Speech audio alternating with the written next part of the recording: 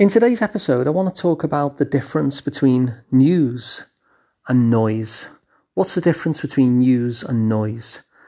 Especially at this present time where the news is quite scary and anxiety-inducing and can be really overwhelming, and there's a temptation to stay in the news cycle to find out what exactly is going on. And I know certainly myself, I noticed over the past week or so that I've been diving into the news much more regularly than I would typically do. More than several times a day, sometimes several times a morning. And it wasn't doing me any good, I have to say. It was making me feel very anxious and panicky, and sure, it is difficult times at the moment with everything that's going on out there. And yet, it wasn't doing me any good, as I said, just kind of being immersed in this. And so the last couple of days I've taken a step back out, and while I'm having a very light touch and checking in, maybe once a day, I'm checking in so briefly that sometimes it literally lasts several seconds. And the reason I'm doing this is because I reminded myself that there is actually a difference between news and noise. And so I want to explain what that difference is as I see it between what you could safely call news and what you could call noise.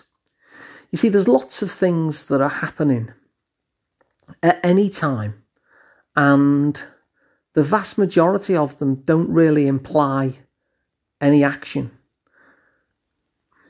You see, the old purpose of news, going back to kind of medieval times, was that there would be a player of some sort who would come and bring a lute or some musical instrument and sing some songs that would let villagers that were far apart know what was going on in the world.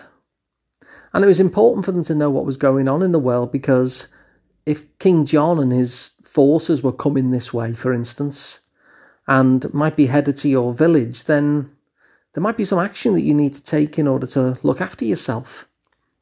And so that was the quality that news had. It was kind of like, listen, here's what you need to know, because once you know this, you'll want to do something different. And what I notice about the news is that the vast majority of it, even on something that is impactful to us, doesn't have that quality at all. The vast majority of it doesn't imply any action of us. It's just stuff that we can get immersed in that is anxiety-inducing. And so if you think of the news that way, when I think of the news that way, in fact, I notice that the most important, significant aspect of news on any given day will typically be the weather forecast. Because when I look at the weather forecast, if it's raining, I know to put my waterproof coat on. And if it's sunny, I know to put my t-shirt on. So that information actually informs me in such a way that it helps me decide what I do next. It implies an action from me. Whereas, I don't know, if I see a news report about something where it doesn't imply an action from me, then that's just noise. And when it's just noise, that doesn't mean you can't immerse yourself in the noise if you want to, just like anything else. But at least if we recognise that it is noise, we've got a choice then. Do we pay attention to the noise, or do we find something else to listen to? And what I've noticed over these last couple of days is the moment that I took the decision that I'd had enough news, that I'd had enough information to inform what I was going to do in this current situation, then I realised that the more I was in the noise of it, the less happy I was, the more it was impacting my emotional well-being, I suppose. And so I stepped away. And so I'm hoping you'll find this a helpful distinction as well. What is noise and what is news?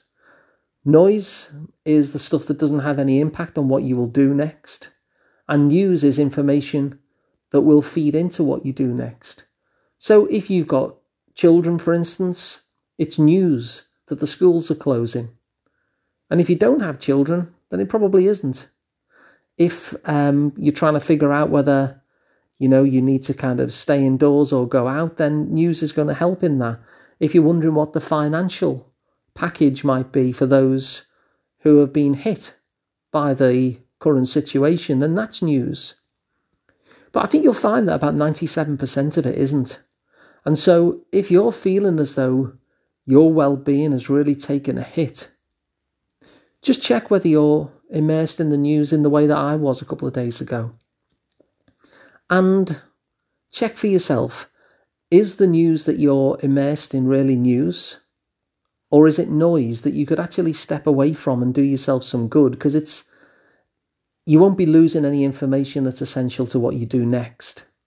And then you've actually got a choice, whether you want to watch this stuff, read this stuff, or whether you would rather focus your attention on something which made you less panicky, less jumpy, less anxious, less miserable. And so that's what I've done. And so again, I check in on the news, but I check in very briefly. I look at the headline and I'm gone again.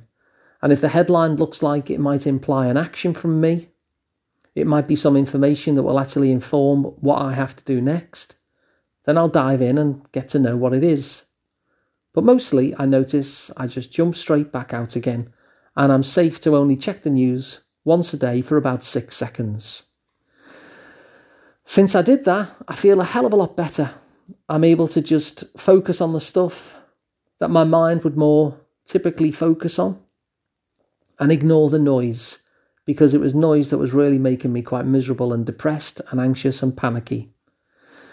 So I hope this has been helpful, just making that distinction between news, information that will actually inform what you might do next, and noise, which doesn't, and help you realise that you can actually stay informed without getting lost in this stuff, without getting immersed in it, and therefore use your attention to do something which is going to aid your well-being more instead.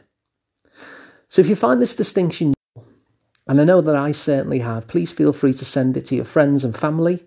You can also subscribe to this podcast wherever you get your podcasts. It's completely free. If you'd like to watch the videos of these, then you can simply go to asliceoftherapy.com and that will take you to the YouTube channel. And if you'd like to work with me direct, I'm Alan Parry. I'm the director of the Liverpool Psychotherapy Practice, and you'll find me at liverpoolpsychotherapy.co.uk. So thanks for listening. Hope it's helped, and I'll see you tomorrow.